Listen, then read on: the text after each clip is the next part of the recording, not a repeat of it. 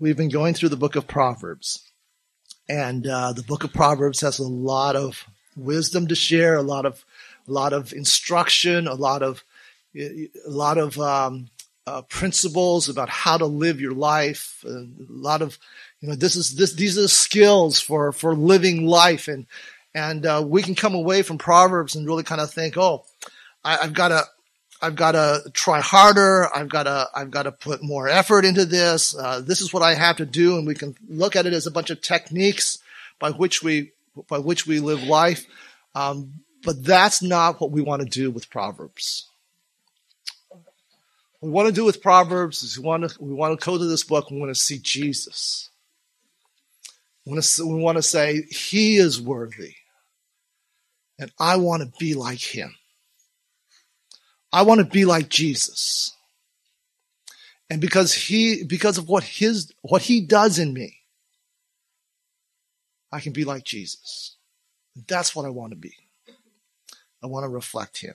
I want to talk today about being blameless. Not being blameless, yeah. And that's a big one. That's a big one. How can you and I be blameless before God and before one another? And if our focus is on ourselves, it'll just crush us. And we need to keep our eyes on Jesus because he is worthy. Let's pray together. Father, as we come to this portion of your word,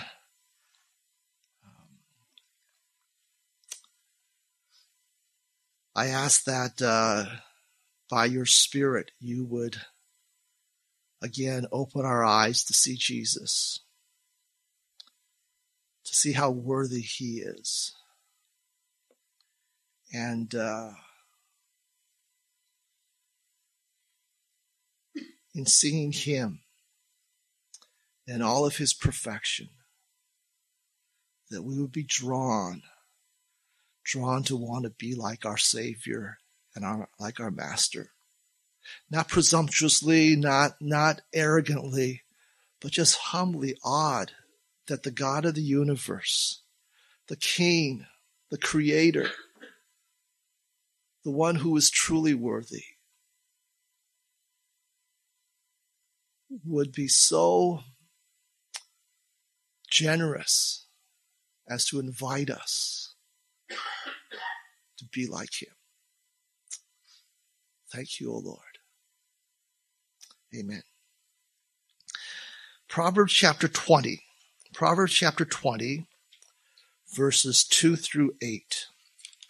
If you're using the Bibles provided here in the church, Proverbs 20, verses 2 to 8 is on page 931.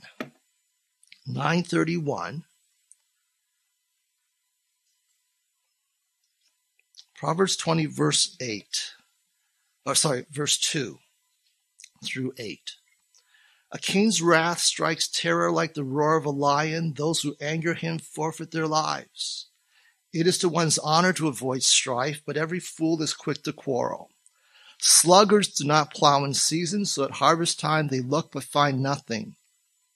The purposes of a person's heart are deep waters, but one who has insight draws them out. Many claim to have unfailing love, but a faithful person who can find? The righteous lead blameless lives. Blessed are their children after them. When a king sits on his throne to judge, he winnows out all evil with his eyes. The passage we're looking at begins and ends with references to the king in his role as a judge. It seems to me that there's a reason for this. The previous section, which we looked at in our last message, talked all about the mocker. So we saw in Proverbs chapter 20, verse 1, that wine is a mocker and beer is a brawler. And that's not just a warning about alcohol. It's also a warning about the mocker. The mocker is like a brawler who is always looking to pick a fight, someone who is uh, always looking to bring discord to the community and disrupt the social order of people's lives. And then a few verses before that, in verse 28, it talks about this mocker who mocks at justice, who has no regard for the law and the welfare of others. And then verse 29 says that penalties are prepared for mockers, meaning that he will face judgment and be punished for his crimes. And in this context, I think it's relevant to speak of the king who brings judgment. And so the warning in verse 2, a king's wrath strikes terror like the roar of a lion. Those who anger him forfeit their lives. We've seen this comparison before of the king to his wrath like the terror of the roar of a lion. It means that he has great power. He holds the power of life and of death. And in his capacity as a judge, that wrath is not the reckless rage of a despot, right? This wrath is the righteous outrage against injustice. It's righteous outrage against evil. You can't be a righteous judge and look at evil and shrug your shoulders and say, oh well. If there's not outrage at injustice, then that judge is not righteous. And so this outrage here, this rage, this wrath is not reckless rage. It's not a despot, just angry at everything. But it is this righteous outrage against injustice and evil. He judges the mocker who disrupts society and breaks the law. And the point of the verse is don't anger someone like this. Don't anger someone who is so powerful because it could mean the loss of your life. But it's also a warning. Don't be the mocker. Right? Don't be like a mocker. That kind of person who incurs the anger of the king. And so the wise person sees all of this and he knows enough that I don't want to go down the road which leads to becoming a mocker. I want to learn from this.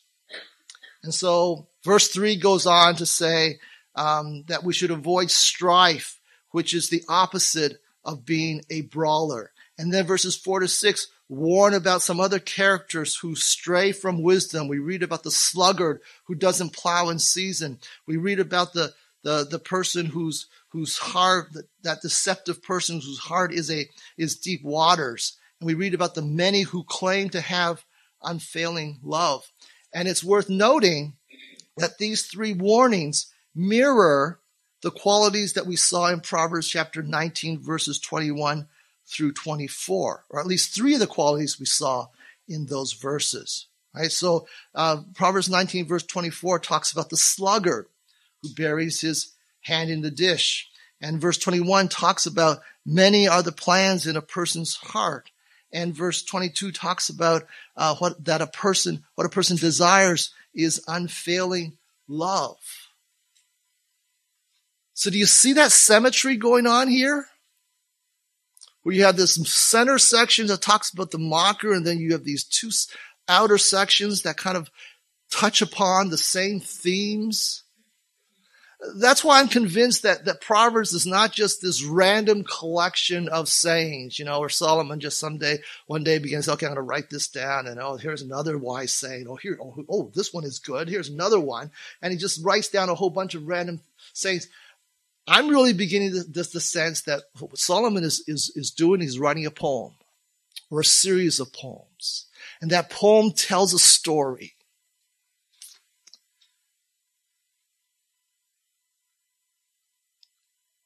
And so we ask the question, what's the story here? What is the story that Solomon is telling us in this particular passage? And based on verse 7, I think the story he's telling here is about the righteous person who leads a blameless life. The one whose spiritual integrity keeps him walking on the upright path. Solomon is telling us about a person who is the opposite of a mocker. This blameless person will not incur the wrath of the king. This is what our life is supposed to be like if we want to stay on the path of wisdom and we don't want to stray from it, if we don't want to become a mocker. And so with that in mind, what I want to do this morning is look at these 5 qualities in this particular passage that protect us from becoming mockers. To put ourselves into this story. Say, how can I be this kind of person who doesn't walk astray, who doesn't become the mocker? There are 4 qualities here, or 5 qualities here that we're going to look at. We want to pursue peace. We want to work diligently. We want to desire authenticity. We want to practice faithfulness. And thus we will live blamelessly. All right, so number 1, let's pursue peace. We live in a fighting society. We live in a violent society. One writer describes our age as an age when social media puts an immense premium on cultivating anger and indignation. I don't know the algorithms that the social media uses, but I suspect that there's something there that says, hey, if we can trigger anger, if we can trigger indignation, that will get things, we'll make more profit, bottom line. And against that backdrop, Proverbs chapter 20, verse 3 is very timely. It is to one's honor to avoid strife, but every fool is quick to quarrel. A person who's quick to quarrel is impatient, lacks self-control. They don't hesitate to jump into a fight. They love to argue. Some people think that the way to be esteemed is by fighting. But the scripture says that it says true honor is for those who abstain from strife. Now listen, this doesn't mean that we never have differences with people, right? There are times when we need to disagree, and there are times when we need to disagree in order to deepen our faith. Came across this quote a little while ago that just kind of really hit me. It said, this guy named Oliver O'Donovan says this: disagreements are openings for those who share a common faith to explore and resolve important tensions within the context of communion. You and I have a strong enough relationship in Christ that we're able to disagree. And through that disagreement, to grow. And so sometimes there needs to be disagreements. Sometimes we can't shy away from it and say, I want to avoid all disputes and fights. And so I'm just going to kind of give in. Sometimes we need to be strong enough in our relationship that we can disagree and still love each other. It would be very boring. We would not grow very much at all if I agreed with everybody and everybody agreed with me. Boring. Good to have a good fight once in a while. But strife is much more than just a difference of viewpoint. Peter Kroll says this: strife is the sort of disagreements that look like knockdown, drag 'em out fights that turn people into enemies of one another. And the fool loves to engage in such fights, loves to engage in them. The wise person steers clear of them. Or if they're caught up in a dispute, they know when to cease. There are times when we need to take a stand for truth. There are times when we need to take a stand for what's right. And in the pursuit of peace, there are times when we need to confront. But the bent of our heart cannot be towards strife. The bent of our heart just can't be in that direction. If God has changed our hearts, it can't be bent towards strife. Where it's possible, we want to de-escalate. When we've been wronged, we may want justice. We may desire justice. We may even push for justice, but we don't seek revenge. In a culture of outrage and indignation, we control our temper. We guard our mouth by the power of God's Spirit. We want to be like Jesus with the power of gentleness. Jesus said, "Blessed are the peacemakers." By his grace, we want to live like that. We want to be people of peace. Secondly, let's work diligently. A sluggard is lazy and undisciplined, yet he expects to gain a return for doing nothing. Proverbs chapter 20, verse 4. Sluggards do not plow in season, so at harvest time they look but find nothing. In ancient Israel, the season for plowing was the autumn and winter months, right? So the rainy season usually was from mid-October onward. And even with the help of a team of oxen or donkeys, it was hard work, especially, if your particular piece of property was really hilly. Just very hard work. And so the farmer waited for the rains to come to soften the ground a little bit. But here's this sluggard, and he takes absolutely no initiative to plow through the autumn or winter months. And maybe he rationalizes by saying, "Oh, it's too cold out. It's too wet out." Or maybe he thinks, "Well, tomorrow, right? I'll do it tomorrow. Not today, but just I'll get to it." Or maybe he's so self-absorbed that he doesn't notice, just doesn't pay attention to what the season is. Or maybe he just doesn't want to work hard. Whatever the reason, he procrastinates, he neglects his responsibility, and the opportunity passes. Now fast forward 6 months, right? The time to plow, the time to sow has passed. The slugger has put off doing the work. And you and I know there's going to be no harvest, right? You and I know that. Our actions or inactions have consequences. Yet what does the sluggard expect? The scene here is almost comical. At harvest time, he comes looking for his crops. The sense of the verse is that he comes asking, "Hey, where's my crops?" And some interpreters even think that he comes demanding, almost a sense of entitlement. He comes demanding a harvest. And of course, there's nothing in the fields, right? No plowing, no sowing, no growing. There's nothing there.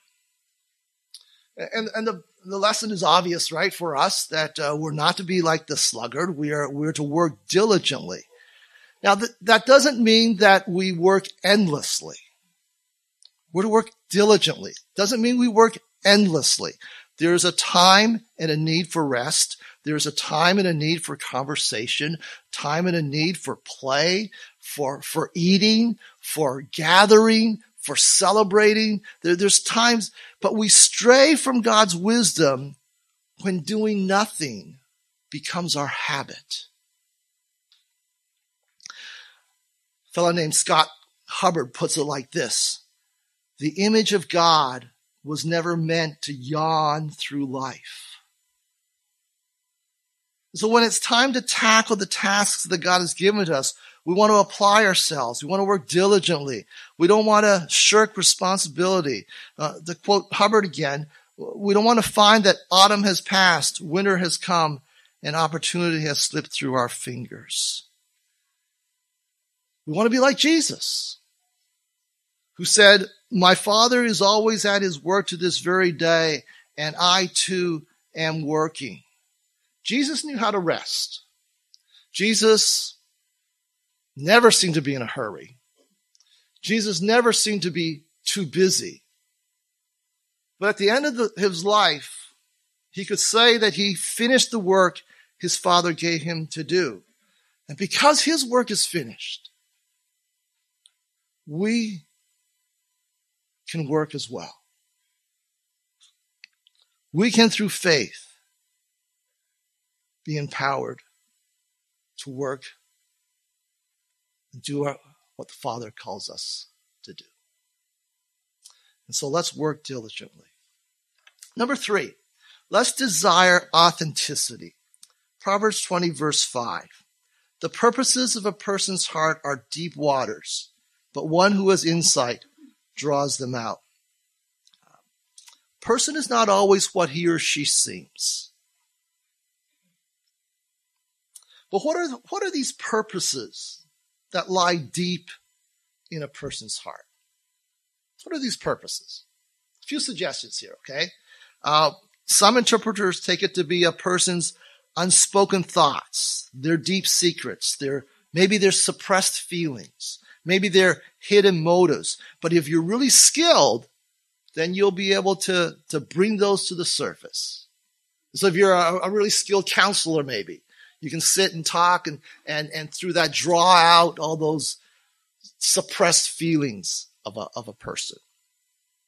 Another interpretation is that these purposes are actually wise counsel that's not readily apparent.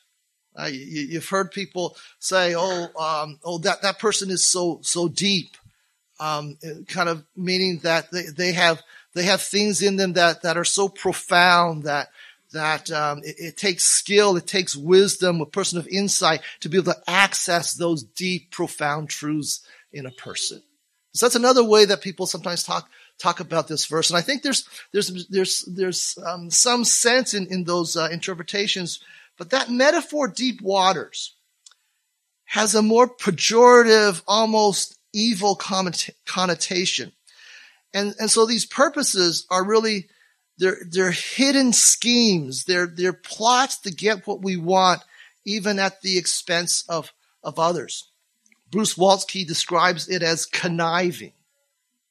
So he says the hidden counsels of his heart in his self-talk do not aim to serve the community, but himself.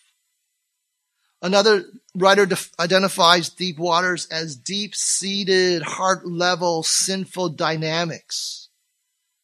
And the prophet Isaiah condemns this kind of scheming. He says, "Woe to those who go to great depths to hide their plans from the Lord, who do their work in darkness and think, who sees us? Who will know?" Isaiah 29, verse 15. See, our natural tendency is to hide our sinful plans, hide our sinful desires and motives, to keep them well below the surface. We're not going to want people to know all the dark, sinful stuff going on in our minds and in our hearts. We keep them well below the surface. We keep them secret, carefully concealed, so as to mislead and deceive. And so I take this verse as a warning that the deep purposes of the sinful heart, those deep purposes, they will be found out. Right? The one who has understanding, one who has insight, draws them out. I think it's a warning to us. We think those secret plots we have, we can keep them below the surface and no one will ever see them. But they will be exposed. They will be found out. The insightful person will draw out self-centered purposes and bring them to the surface. Why is that? How is the insightful person able to do that? Because the wise person understands the human heart. The wise person understands human nature. See, the wise person goes to God's word and we look at God's word, and what does it teach us? It teaches us that all of us have a sin nature. And the wise person looks at that mirror of God's word, and he looks at his own life and he says, I'm a sinner. I understand my own heart. I understand how I respond. I understand the stuff that goes on in my heart, in my thoughts, and I know what I'm like. And so the wise person recognizes sin for what it is. Not all purposes are beneficial. Not all the plans that people have in their lives, in their hearts, are beneficial for others or honoring to God. And so the person with wisdom sees sinful purposes clearly in the light of Christ. Doesn't call evil good. Doesn't call a lie true. But he or she discerns and exposes what is wicked, what is wrong. And so the warning here, the call here is for us, don't harbor deep, selfish purposes. Don't fool yourself. Right? Don't think, you know what, it won't be found out. Don't harbor deep, selfish purposes. What then is the opposite? What's the opposite? I've settled on the word authenticity. But I want to be careful with this word because in our day and age, authenticity often means being true to yourself. That's how authenticity is often taken to mean. This is the authentic me. This is the real me.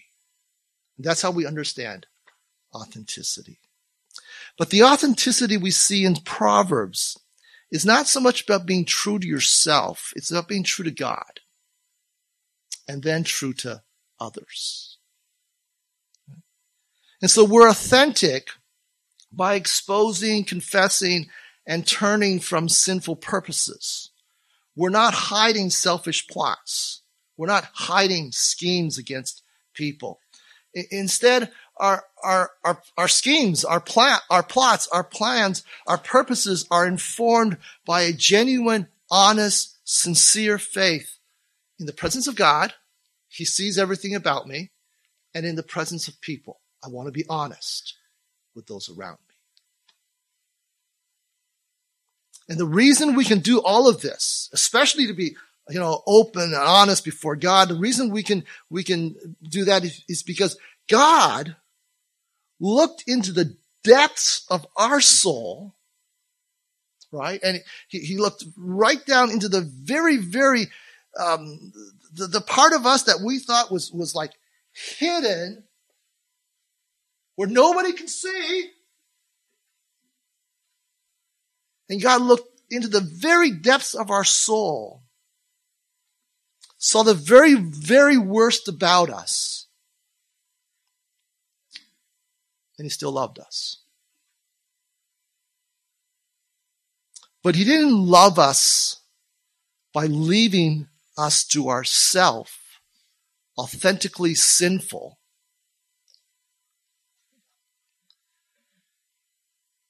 He loved us by dying for us to take away the guilt and to take away the shame, to take away the stain, take away the harm of our sin.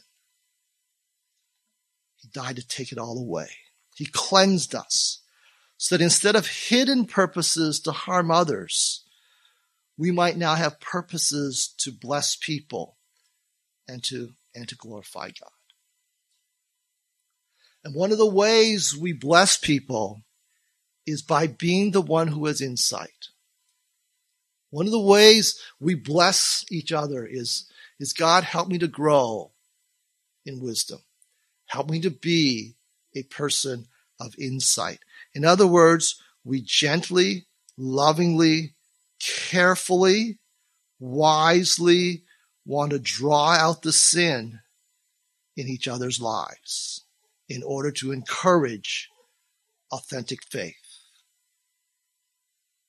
Now, I said carefully, right? Because what we don't want to do is go around pointing fingers, looking for sin in each other's lives.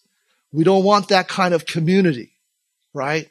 Where everybody is kind of suspicious of everybody else, where everybody is kind of always looking out for all the faults in everybody else's lives. We don't want to be that kind of community. But what we want to do is we want to bless each other by developing strong relationships, strong enough where we can be honest enough to come alongside each other. And as one person puts it, collectively push each other by grace in the direction of Christ-likeness. That's the kind of community we want to be. One where those relationships are strong enough that we can honestly come alongside each other and encourage one another to be like Jesus. Let's value, desire that kind of authenticity. Larry Crabb, years and years ago, said this about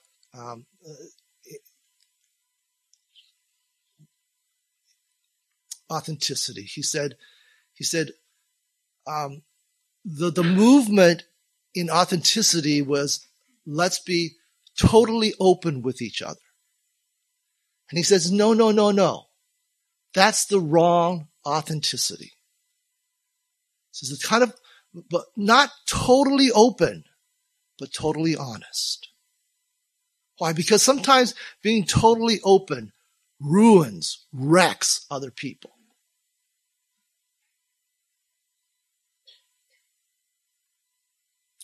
And so he warned us to be careful about this whole authenticity thing. That's why I said, I settled on this word, but we want to be very careful about this. Authenticity. Not this tearing off all of our bandages type of authenticity, but that kind of authenticity that before God wants to be honest. Honest with Him. Honest with one another. Number 4, let's practice faithfulness. In the 1990s, there was a television show that began with the lyrics of a song by the Rembrandts. I'll be there for you. When the rain starts to pour, I'll be there for you. Like I've been there before, I'll be there for you because you're there for me too. It was a catchy, type of song. And we would all love to have that kind of friend, right? Someone who will be there for us. But Proverbs chapter 20, verse 6 has a more pessimistic viewpoint.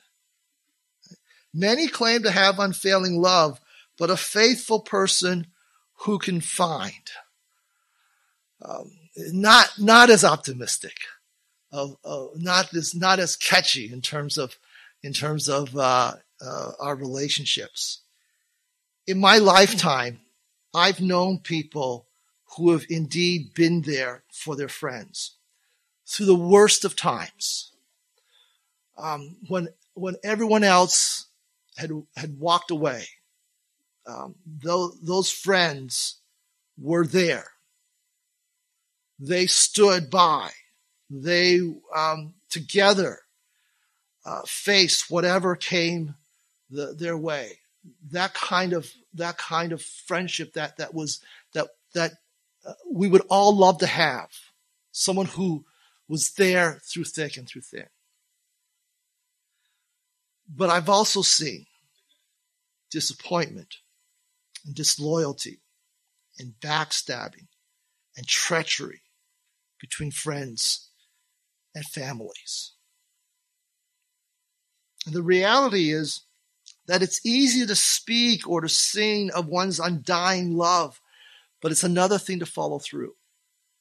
Right? This word for unfailing love. Many claim to have unfailing love. That word for unfailing love speaks of the kind of steady, faithful, loyal, covenant-keeping love that describes God's compassion, God's mercy towards us, his kindness towards us. This is not a weak offer of, I'll be there if I can. I'll help you if I can. This is not that kind of,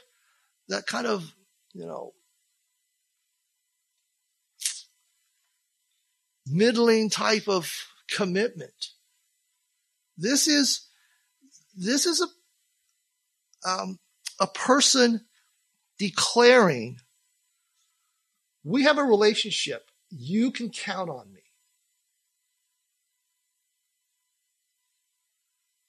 You and me, we're good. You can count on me. That's what this person is claiming. That's what this person is declaring. In the strongest way possible.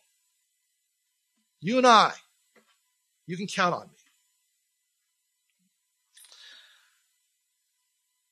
And that is a precious gift. If there is someone like that in your life, treasure it.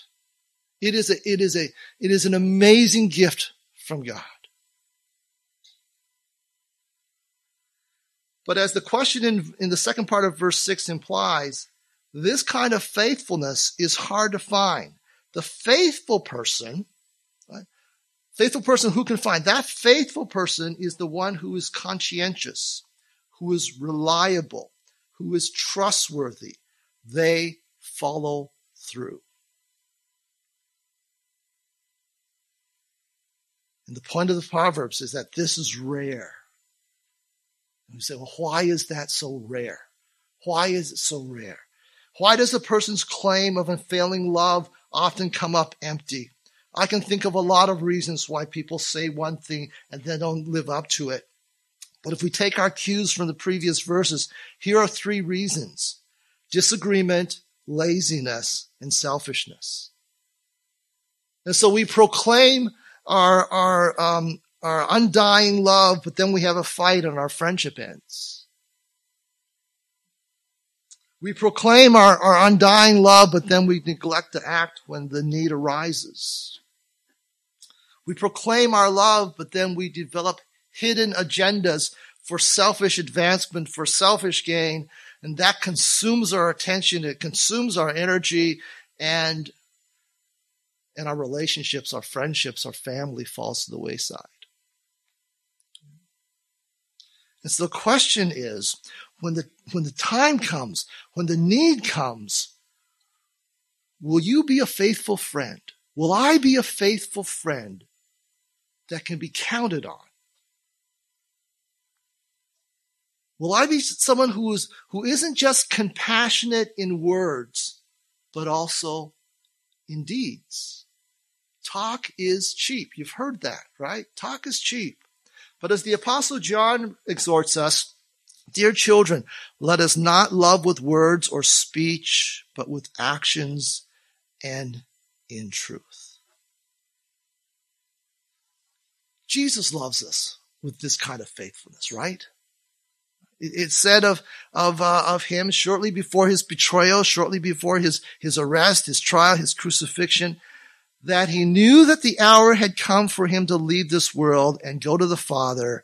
And having loved his own who were in the world, he loved them to the end.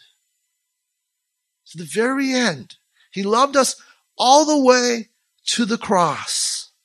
And when we're united by faith to him, he commands us to love as he loved. And he places us in the church, right? And he calls us to a faithful, dependable, steadfast love. A new commandment I give you. Love one another. As I have loved you, so you must love one another. By this, everyone will know that you are my disciples, that you're my followers, if you have love for one another. And so we say, I want to be that. I want to love as Jesus loved. Let's practice faithfulness. And then finally, let's live blamelessly. I suggested already that all the characteristics we've seen so far in this passage are summed up in Proverbs chapter 20, verse 7. The righteous lead blameless lives. Blessed are their children after them. To lead a blameless life means to act or behave out of the completeness or the integrity of your heart. It means that we're fully committed to the Lord. The blameless person is not half-hearted in his devotion. She is not double-minded in her faith. Doesn't mean that we never sin. Right? Doesn't mean that we're perfect. That's not what blamelessness means. But there is a consistency to our life because we have been made whole in Christ. And in the context of Proverbs, it means we are devoted to the path of wisdom and we will not stray from it.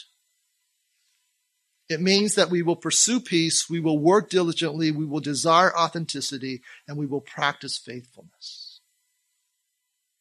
This is what it means to be blameless. We may not do it perfectly,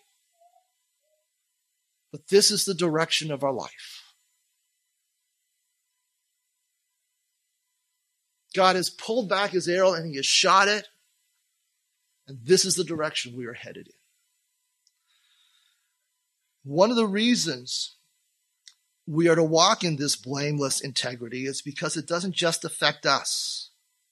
This verse specifically talks about a father and how his blameless life will bless his children who walk after him. He leaves a spiritual legacy for future generations. But we can expand this to say, you know what? Our life has an impact on all kinds of people around us. When we lead a blameless life, it brings blessing to a wide sphere of our relationships. And when I read that,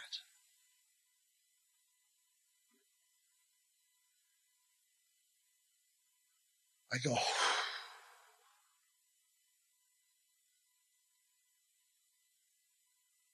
because it's daunting, isn't it?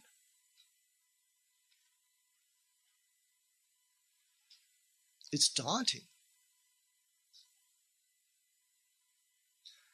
Not only is this, not only I look at this and I say, how? But I think of the impact that my life has on those around me.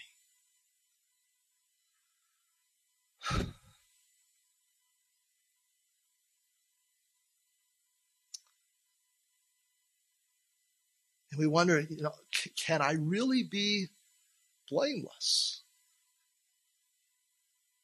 Is this really possible?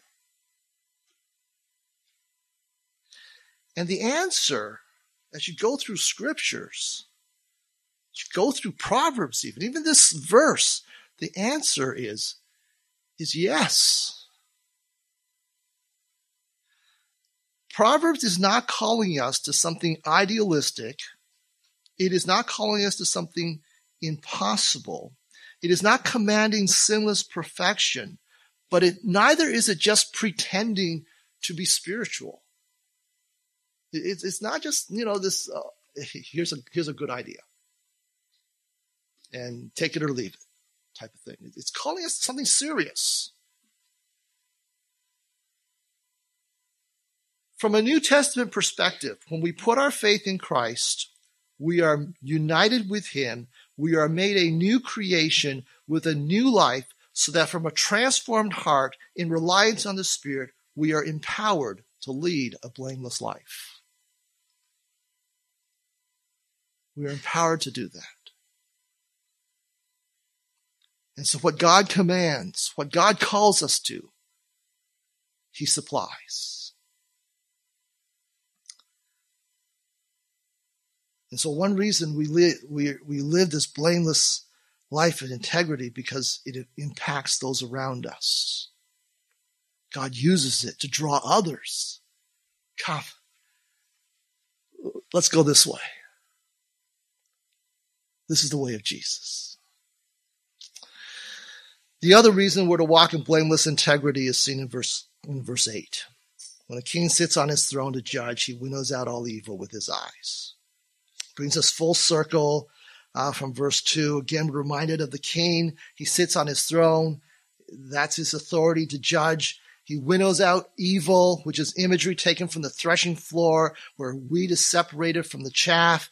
The king will discern between good and evil, and all the evil that he sees will be judged and banished. Wrong will be righted.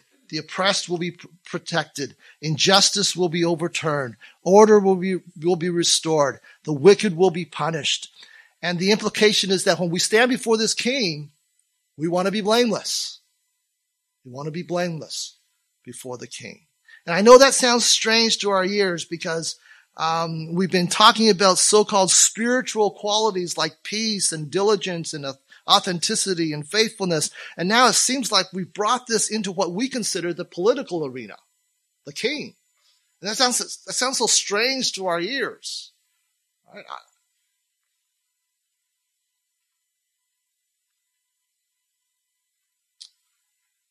I think we need to remember two things. Number one, our spiritual life spills over into every other area of our life. Our spiritual life spills over into every other area of life. And secondly, the point here is we are accountable for how we live our lives. We are accountable for our actions.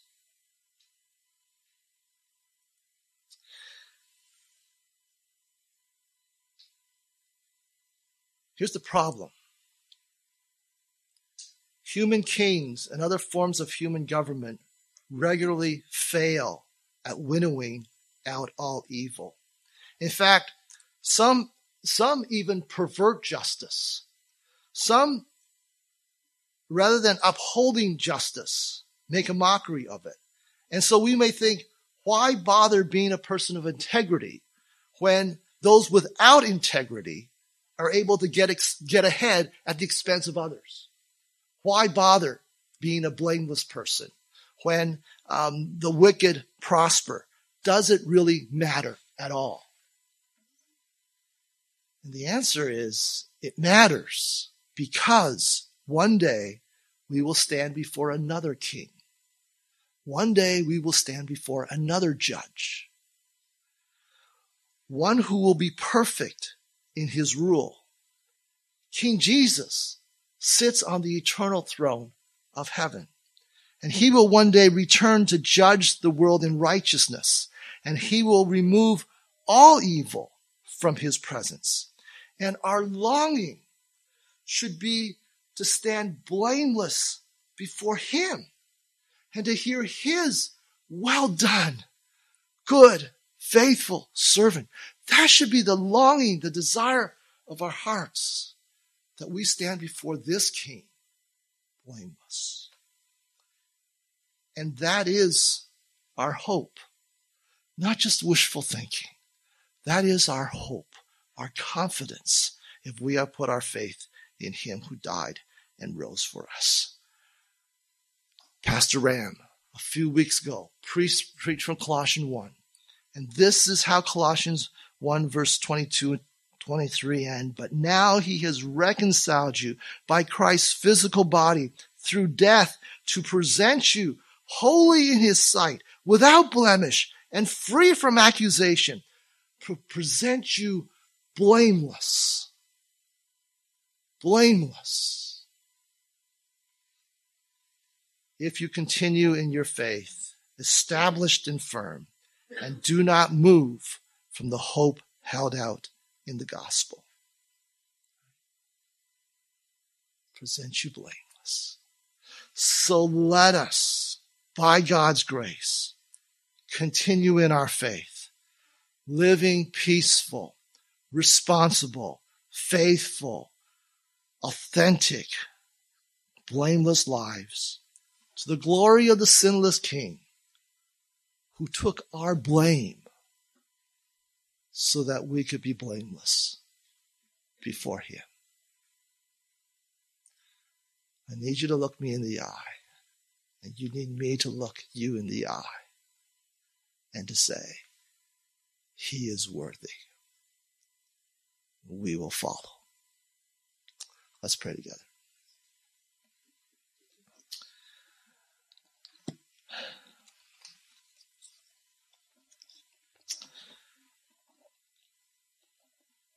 Lord, examine us. Search our hearts. Search our lives. If there is strife, help us to pursue peace. If there is neglect, help us to be diligent. If there is deception, help us to be authentic. If there is treachery, help us to be faithful.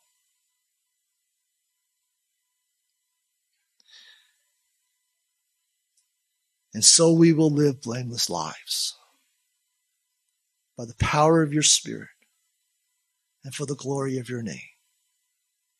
Indeed, we will continue in faith, because where else would we go, Lord? You are the one who alone is worthy, and we want to follow you.